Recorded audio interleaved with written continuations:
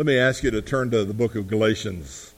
Galatians chapter 6. I want you to turn to the very end of the book of Galatians this morning as we dig into our text today. I haven't looked back to see when we started the book of Galatians, but we've been here a little while, and it is almost like saying goodbye to an old friend as we come to this part of the word here.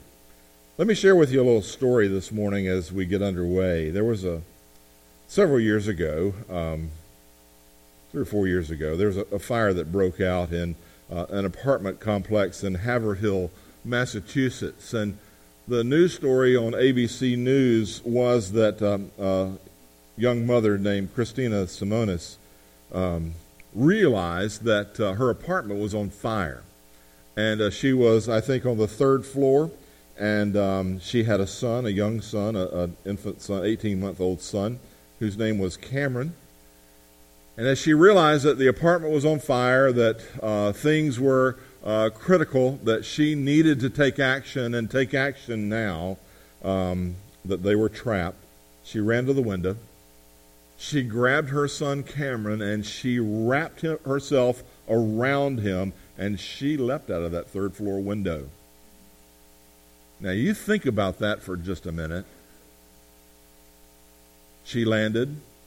Cameron was safe. She was protected. He was protected in his mother's arms. And she told ABC News, she said, I just knew we were either going to die or we were going to get out of there.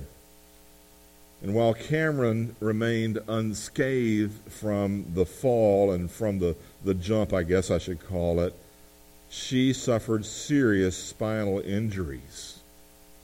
She said, I don't regret the decision. All I was thinking about was getting him out of there. He mattered way more than I did. I think that story is appropriate on a Sunday morning that we mark sanctity of human life first and foremost. Now, I know Cameron's an 18-month-old and not unborn, but still, that mother did everything in her power to protect that child. And I think we as a church should stand that way for the unborn. But as I was thinking about that story, I ran across it this week in my reading, and I was thinking about that, and I was thinking, you know what? That is almost exactly the way that the Apostle Paul felt about the Galatian Christians. Paul's love for the Galatians was as fiercely maternal as Christina's for Cameron. He had not gilded the lily with them in any way. He had not pulled punches. He had spoken the truth in love. He was strident in his criticism of the false teachers. Paul had not been defending just some theological concept, some theological doctrine. He had been caring for his child, this church to which his efforts with the gospel had given birth. He was loving them enough that he actually bore in his body the stripes for his love. But for Paul, the Galatian Christians were a lot like newborns in the faith. All was at risk. The temple was ablaze. Religious arsonists had come in and had set the fire. And Paul comes to this final paragraph in his epistle to them, his letter. And surely I think, as Paul's writing verses 11 to 18 here, I think Paul is wrestling in his heart with this idea. How do I end this letter so that it continues to do its work in the hearts and the lives of these Galatian Christians that I love so deeply and care so much about? How do I end this so that it continues to do its work? Now, I know Paul's writing under the inspiration of the Spirit, but I am sure that Paul wrestled with that. This morning, I'm going to read verses 11 to 18, and I want you to just remember those ideas, those concepts of Paul's love for his infant church, Paul's love for the Galatian Christians, and his willingness to give himself for their needs.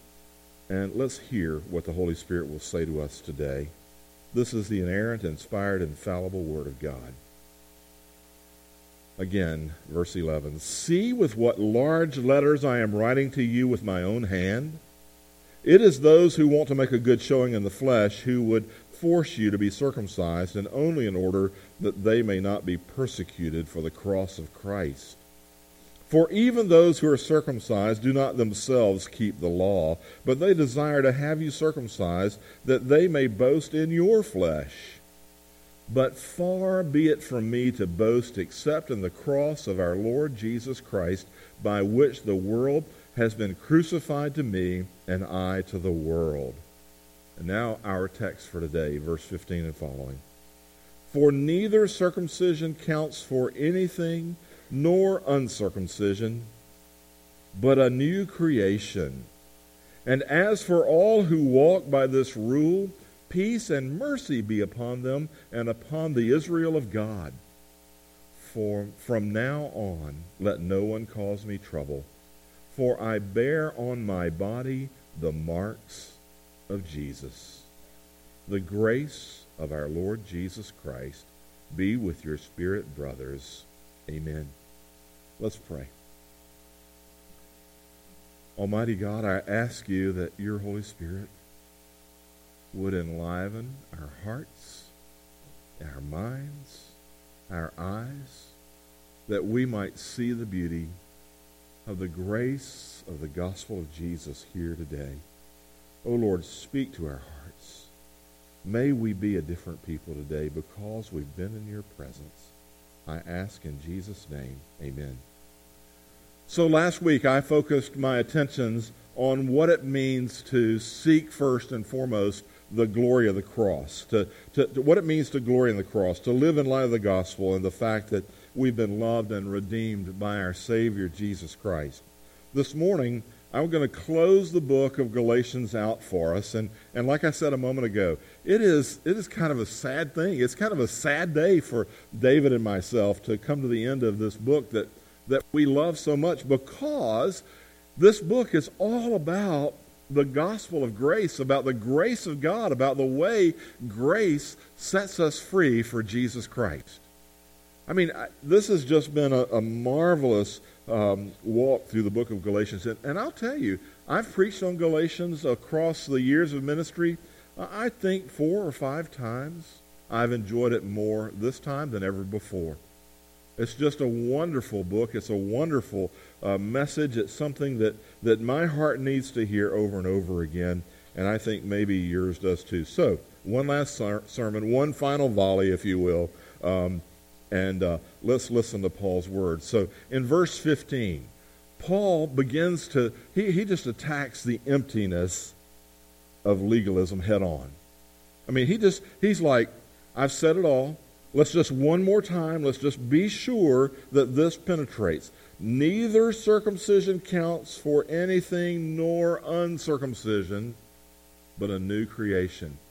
All right, what does he mean? What is he saying there? In other words, the new creation lies behind, above, I guess, overarching the ethnic boundaries, the cultural, religious ideas. Law, by its very nature, is something that slaves and that divides. The new creation, however, is a work of grace. Circumcision means nothing. Uncircumcision doesn't matter one way or the other. You are not righteous before God by the things that you do. You're just not. The new creation is only a work of grace. To the Apostle Paul, the new creation has 2 aspects, okay? And I've talked about this before. You've probably heard this from the pulpit here more than I need to do this over and over again. But Paul's always talking about the present reality and about a future certainty, okay? Paul is always talking about, and the way I coined the phrase is the now, right here where you and I are living, the right now and the not yet.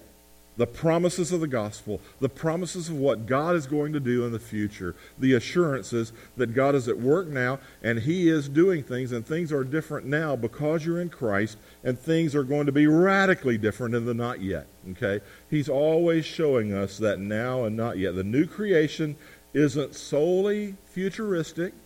When Paul says that we are new creatures in Christ, he's not just talking about when we get to heaven. He's talking about here. He's talking about right now in this world. We are new creatures in Jesus Christ. But he's also talking about the not yet, the future, when every tear is going to be wiped away and death and mourning and crying and pain will be no more. The promises of Revelation 21:4, the promises of the gospel, all those things are yet for us, are yet to come. They are future glory that we look forward to. So you're already a new creation, raised with Christ, seated with Him in the heavenly places through the Spirit of God. If you're a believer, it's like we straddle these two now and not yet kind of beings, these time frames, this lifestyle, this world that we live in. And look, this isn't just some sort of biblical pie-in-the-sky future that we're talking about here. This is reality. This is not a fantasy. God minted a new humanity when Jesus went to the cross. God answered Jesus' prayer in the Garden of Gethsemane before His crucifixion. What did Jesus pray? You remember what He prayed? He prayed, Father, Holy Father, keep them in your name which you've given me, that they may be one even as we are one. Wow. that we would be one just like the Trinity is one. Think about that. That one new humanity. Paul actually uses a phrase that has tripped some people up, but doesn't bother me too bad. He says in verse 16, as for all who walk by this rule, peace and mercy be upon them and upon the Israel of God. Well, there's a great way to talk about us. We are the Israel of God. We are the true Israel. We are indeed Adam's offspring because we are Christ's children. The Israel of God, verse 16. It's not some sort of Judaistic theocracy, the false teachers are trying to establish by law keeping, and we're going to usher in this new Jewish Christian kind of economy and life and everything else. And if you abide by the Jewish rules of circumcision, then you can be a part of the Israel of God. That's not what Paul's talking about. He's talking about the fact that Christ has engrafted the whole, everyone who trusts in Him, the Israelite as well as the Gentile. That there's no dividing wall. There's no division between slave and free. There's no division between male and female. There's no division between the sons of Abraham and the sons of the rest of the world. We are the true Israel if we are in Jesus Christ. There's no separate category of believers. I love the music of the Jews for Jesus. You remember the Jews for Jesus? I don't know if they're still around or not. Haven't kept up with them. But you know what?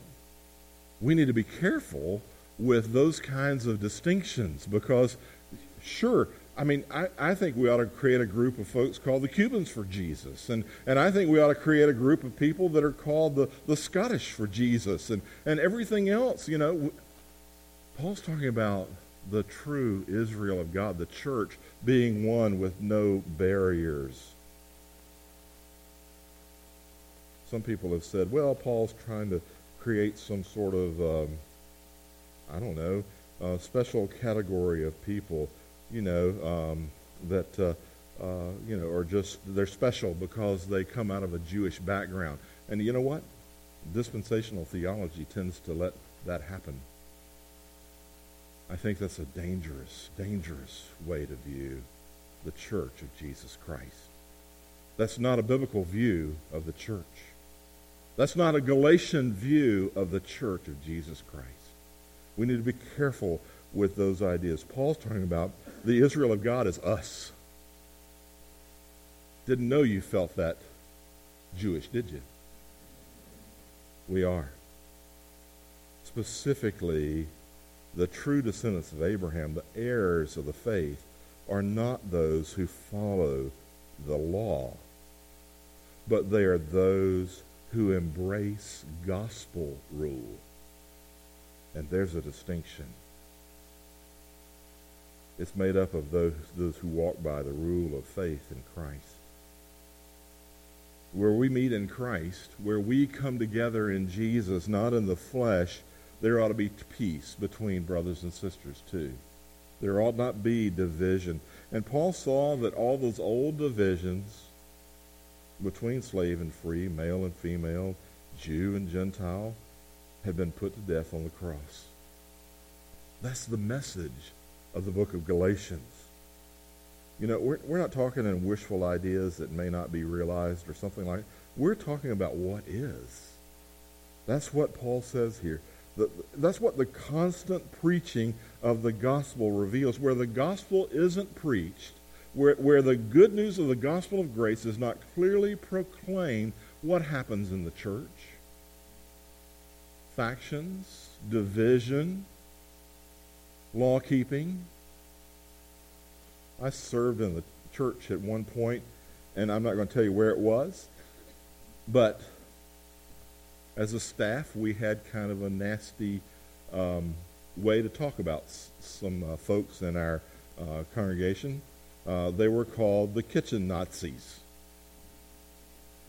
They were so legalistic that if you went into the kitchen as a staff member during the week to heat up your lunch in a microwave, they knew you had been there.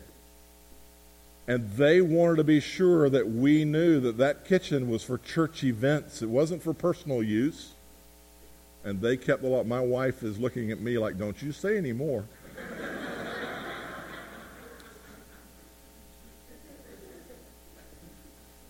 I can remember going in there one time and being very, very, very careful that there was no evidence that I had been there. They caught me.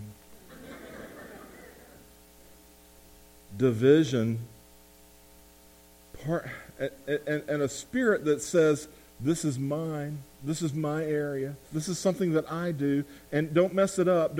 That comes in the church. Division over silly things happens when the gospel isn't being preached in the body of Christ. Law and the flesh rush in to fill the void when the gospel's not being proclaimed, is what I'm trying to tell you today. When the gospel is preached, when it's received by faith, the barriers to real fellowship are real. Okay, now maybe we need to clean up the kitchen after we're done.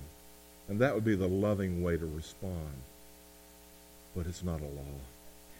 And there's a difference there. You know, let's don't raise the barriers of shame and guilt and fear. Let's put those aside and let's be the body of Christ. Little wonder Paul was living then, okay? The Judaizers were working to rebuild what Christ had torn down.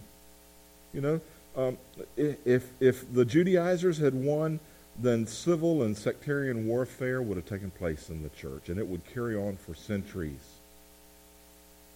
But the gospel wins out. Only as the church submits over and over again to the gospel, hearing again and again the word of God's cleansing grace, does transformation of lives happen in the Lord's house. Folks, we need to repeat the gospel of grace to ourselves day after day after day after day. It needs to be like one of those songs that you cannot get out of your head after you've heard it on the radio. You know how that is. How about it needs to be the song that never ends? This is the song that never ends. Okay. We need to put new words to that. This is the grace of God that never ends. See, I didn't work that out too well, did I? We need to repeat to ourselves that we have been created in Christ as new creatures in Him. when grace is preached, it's like the Holy Spirit's elbow nudges us in the ribs and says, hey, I'm talking to you. You need to hear this. You need that. To receive that, though, we need to know that we have a need for the Spirit's movement, that we need the gospel of grace. And it's in humility that we turn outside of our law-keeping natures to want to receive grace. I was reading Tozer, A.W. Tozer, and he wrote this about 70 years ago, I think. I think I checked the copyright on the thing that I was reading, and I thought, oh, that was 70 years ago. Tozer said this. He said, to be specific, the self-sins are self-righteousness, self-pity, self-confidence, self-sufficiency, self-admiration, self-love, and a host of others like them. They dwell too deep within us and are too much a part of our nature to come to our attention till the light of God is focused upon them. Tozer is saying we need to turn from our self-sins and look to Jesus. You know, but hasn't our world told us? Doesn't everything in culture tell us, oh, we're supposed to be strong. We're supposed to be stable. You men, you need to be manly men. You need to be the leaders of your home, strong, stable, secure. You need to be. And isn't turning from self-confidence and self-sufficiency a little bit like being wimpy? It's a technical term. Are we being wimpy when we do that? The answer is no. It's only when we let Jesus take the bowl, take the towel, and wash our feet, and wash all of us, that we know his fullness. Only when he washes us do we truly experience the peace and mercy that Paul's talking about in verse 16 of our text here. Andrew Murray, who was a Scottish missionary, he was a champion of the South African revival in the 1860s. He wrote these words. He said, "Brethren, here is the path to the higher life, down, lower down, down. Just as water ever seeks and fills the lowest place, so the moment God finds the creature abased and empty, his glory and power flow in to exalt and to bless." That's what Jesus is talking about when Jesus says, unless you change and become like little children, you will never enter the kingdom of God. What is childlike humility anyway? You ever tried to put your finger on that to think through what that is? Childlike humility. It's not a lack of intelligence. It's really a lack of guile, isn't it? It's the lack of an agenda, so to speak. Jesus says, unless you change and become like little children, you will never enter the kingdom of heaven. Lack of guile. That's that kind of fleeting time when we're young, before we've accumulated enough pride or position to care what other people might think. We were riding home in the truck last night from Sanford, and it had become a longer ride because of the road work that they're doing, as you all know, I'm sure. And our son and his wife and our two grandchildren decided it was time to FaceTime with Nana. And our youngest grandson, who's soon to be 3, loves to draw. And they had given him an Etch-a-Sketch. And they were sitting in their car, in their vehicle, waiting to go into the restaurant that was, had too many people, and they were waiting for a table. And so Josh was back there, and Josh was drawing. And I'll be honest with you, when I saw the thing on FaceTime that Josh had drawn, the only idea I could come up with what it was French fries. And so Nana asked, "Josh, what is that? Is that your daddy?" And Josh says, "Yep." And a few minutes later, and we're carrying on more conversation, and Josh is guileless. He's like, this is a great picture of Daddy. He doesn't say it that way, but that's in essence what he says. He has no guile. It's the same kind of attitude as a kid who runs through the rain puddle, and just splashes all over creation. Doesn't care. Rolls on the grass with a puppy. It's kind of like my son. Just illustrations after illustrations here. And my son, we were shopping in a fairly nice department store when he was probably 3 or 4, I don't remember. And he was being incorrigible. He was being a preacher's kid. He was running around, under the racks and in the racks and having a great time and laughing and hiding and, doing what kids do. And his mother and I were appropriately embarrassed by his behavior. And in the whole process of everything, he runs by this mannequin, standing there, and he knocks the mannequin's arm off, okay? And he picks up the mannequin's arm and he looks up at her with the deepest sincerity and he says, "Sorry, lady." That is childlike guilelessness. That is what it means. Unless you change and become like little children, you will never enter the kingdom. That's childlike humility. It's the opposite of ignorance. It's just being willing to accept the reality and call things what they are, even when it's hard. It's through the preaching of grace that the Holy Spirit kind of blows the whistle and stops the game. It's through the preaching of grace, only in the cross of Jesus, that Jesus relieves the pressure of our guilt and of our sin. Only the cross silences the voice that runs in your conscience that says, you need to do more. You haven't done enough. Only the cross is what removes the shameful skeleton in the closet that you're afraid is going to pop out at some inappropriate moment and bring judgment crashing on your head. Only the mercy of the cross brings true peace. That's what grace is about. Throughout history, Christ has taken the weak, he's taken the fallen, the lame, the morally bent. He's taken the worst of sinners to his heart.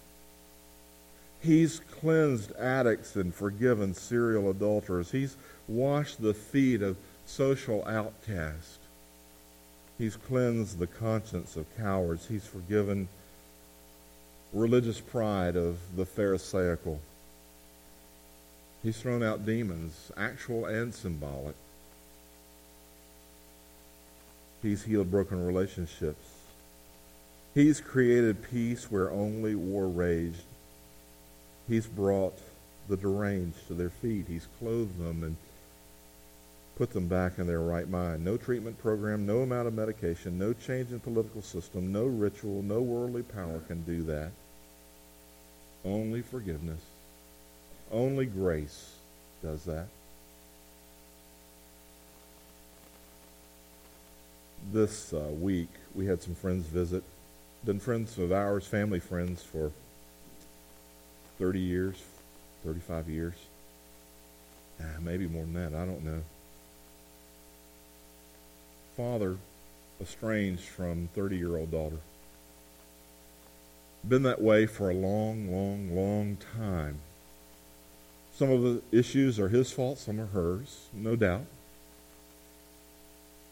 Flew out across the country to go see their daughter for the first time in 20 years. Because the gospel of grace has changed the Father's heart. Y'all, that's what grace does. That's how grace heals. That's the concrete fruit of what Paul has written to the Galatian church about. Lives that are changed and that are touched. We'll look at verse 17, if you will, for just a minute. Paul kind of begins to close the letter completely out with a personal note. From now on, Paul says, let no one trouble me, For I bear in my body the marks of the Lord Jesus. Kind of easy to let those words slip by you if you're not careful.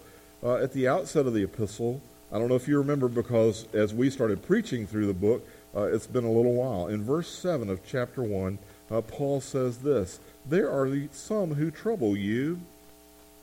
And now here at the end of the book, he says, let no one cause me trouble. You see, I think Paul is like that young lady who saved her son, who was willing to give himself up for her. He says what's been implicit throughout the entire book of Galatians. He says, whoever troubles the churches of Galatia troubles me too. Do you feel that about New Hope? I do. And not just because I'm your pastor. And he makes it clear. He says his own heart is tied up with the churches that he's found through his God-given ministries. Their enemies are his enemies, and it's no light thing to oppose the appointed messenger of God. Earlier in the letter, Paul had taken pains to emphasize that his apostleship, that his gospel were from God, not from man. You remember that? He talked about that. He defended himself, and now he adds further proof. He says, I bear in my body the marks of the Lord Jesus. What do you think he meant? The word marks here in the Greek, if you want to get technical for a minute, is the word stigmata. The same word that we use to talk about the marks that Jesus received in his hands and his feet as he was nailed to the cross. Paul's not saying that he has received somehow these spiritual marks of the cross in his body. That's not what he's saying. Paul is talking about the fact that he has suffered for the cause of Jesus Christ, for the sake of Jesus.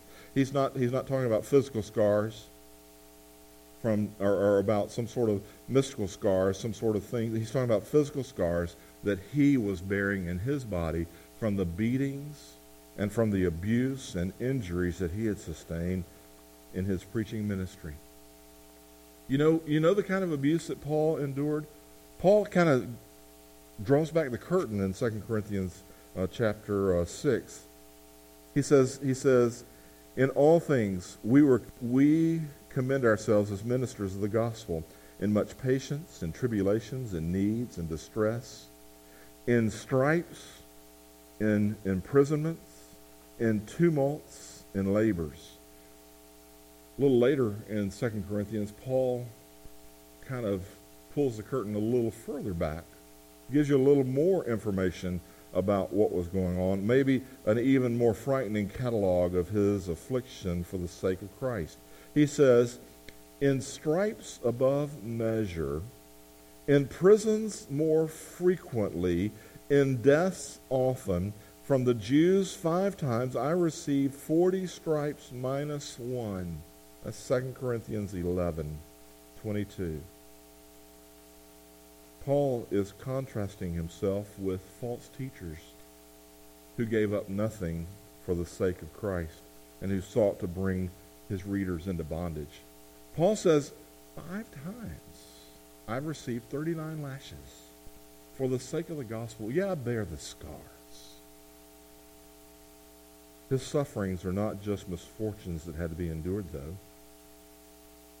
In the sovereign providence of God, they actually served a genuine and a necessary purpose. He puts it like this in Colossians when he writes again. He says, I now rejoice in my sufferings for you and fill up in my flesh what is willing in the afflictions of Christ, or what is lacking for the afflictions of Christ for the sake of the body, which is the church, of which I became a minister according to the stewardship from God, which is given to me for you to fulfill the word of God. In other words, what Paul's saying, in his understanding, his sufferings were a necessary part of his ministry. I want to tell you that sometimes you as followers of Jesus are going to suffer. That's not the pie in the sky, all bed of roses gospel message that so many want to give us. There are times when you will suffer. Paul perceived his scars as proof that he was born again, that he was God's. When you enter struggle and strife and difficulty in your life and in your family and in the places where you stand up for the gospel, it is a proof of the work of grace in your heart. When the cross defines you, you'll be able to sing with John the Baptist, he must increase and I must decrease. Those things mark us as his children. He wants these Galatians and those that oppose him and that trouble him to stop opposing the truth of God and to be judged for their presumption.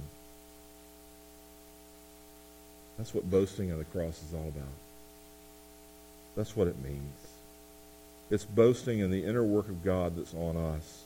It's going again and again to the cross and finding our life there. Not finding it in this world or in the things that this world might promise us. Shall we not receive the gospel for what it is? I mean, really and truly, it is life from death. It is a life that's given to us by grace. We ought to receive Paul's hearty benediction as we come to the letter's end. Look at the last 13 words Paul speaks to the Galatians here. Verse 18. The grace of our Lord Jesus Christ be with you, or with your spirit, brothers. Amen. In spite of all the grief and all the heartache and even the beatings and sufferings that the Galatians had caused him, he still tenderly calls them what? Brothers, brethren. He has never lost sight of the fact that these Galatian Christians, and that indeed by implication us, whatever our frailty might be, in spite of the threats of apostasy or the threats of living in a fallen world that we live with day after day, whatever it is, his one concern is that we would rest our faith in Christ alone. Not in how good we are, not in how well we keep the law, not in whether we're circumcised or uncircumcised, not whether we obey the Old Testament or we live in a way free and full of grace, but in our oneness in Christ. He commits them to the grace of our Lord Jesus Christ. See, Paul, I think, understands in the last analysis that only the grace of God in Christ establishes us in truth and in the faith that God's servants proclaim that truth, that God's servants apply it with saving and persevering power in their lives. So Paul's words to the Galatians ought to be words of encouragement to us. Live in light of the fact that there's a new creation coming, and that our unity is in the gospel of grace that brings forgiveness, that brings the mercy of God to us day to day. Let's pray. Father God, I ask you this morning that we would take to heart the words of the apostle, that we would understand that we have been those who have been loved before the foundation of the world with an everlasting, gracious kind of love. Father, may we endure and bear up under suffering. May we be willing to give all that we have for the glory of the gospel of Christ. May we boast only in his cross. I pray in Jesus' name and for his sake. Amen.